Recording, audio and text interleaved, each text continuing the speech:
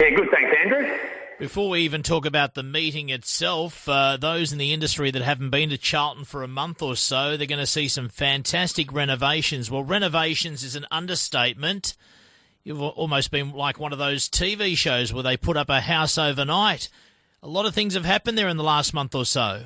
Yeah, we've put up 2 banks of stables, Andrew. One's 19 metres by 32, which will house 20 new stables and cantilever over 20 existing stables. And then there's another shed of 15 metres by 16 metres. It'll have 10 new stables and it'll cantilever over 10 stables, as well as we've put in a new parade ring, which has got a grass centre and a concrete plinth around that, and it's had a watering system installed, and we've had the landscapers in and do the granite sand around the outside of that,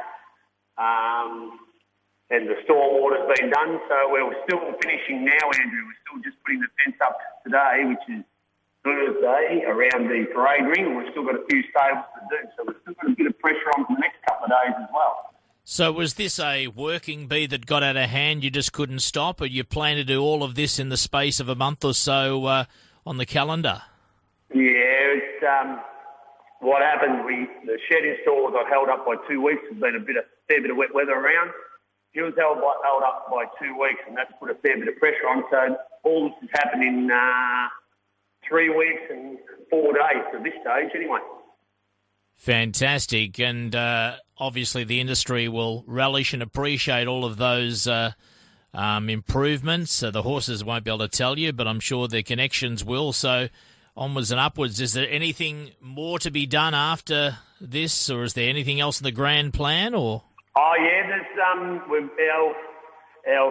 our car park is to be hot mix asphalt, and will hold 60 cars. That will be done in about 3 weeks' time. That was supposed to be done as well. But we've had a fair bit of wet weather. 3 weeks ago today, we had 60 mil in about 40 minutes at this Charlton Park as well. So that held us up a bit as well. So we've endured a bit of weather, but that's all right. That's always going to be on the cards, isn't it?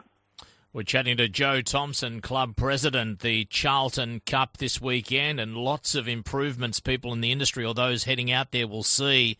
If we go back a year ago to this meeting, was that okay with crowds and people or not? Yes, it was.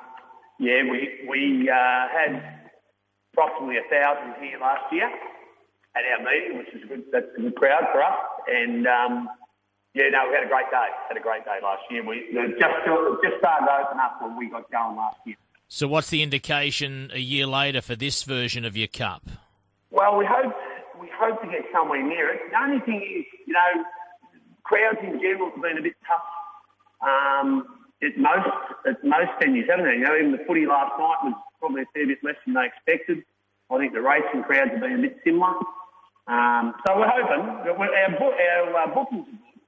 But people aren't probably in the habit yet of actually going back to the track. Of course, speaking of cups, the Birchip Cup the other weekend came back to Charlton as well. So it's a good time for all those connected with your club, even away from the club. Yeah, that's right. The Sandersons got it. It was great. The two Sandersons, I wouldn't say kids, young adults ran first and second, and I was probably a bit lucky. I ran second, but I thought I was disappointed at the time. But then it took a fair while for Shane Sanderson, the trainer, to get home from Birchip, so I might have been lucky to run second, I think. Well, have a great meeting. When do you back up again after the Cup this weekend? When do you race? April, and then we're having the opening to all the official opening to all these improvements on the 28th of April, which is Jar Jar Run Cup. So that'll be when we officially open what we've had. Okay. Good luck to Joey Thompson, the team there at Charlton.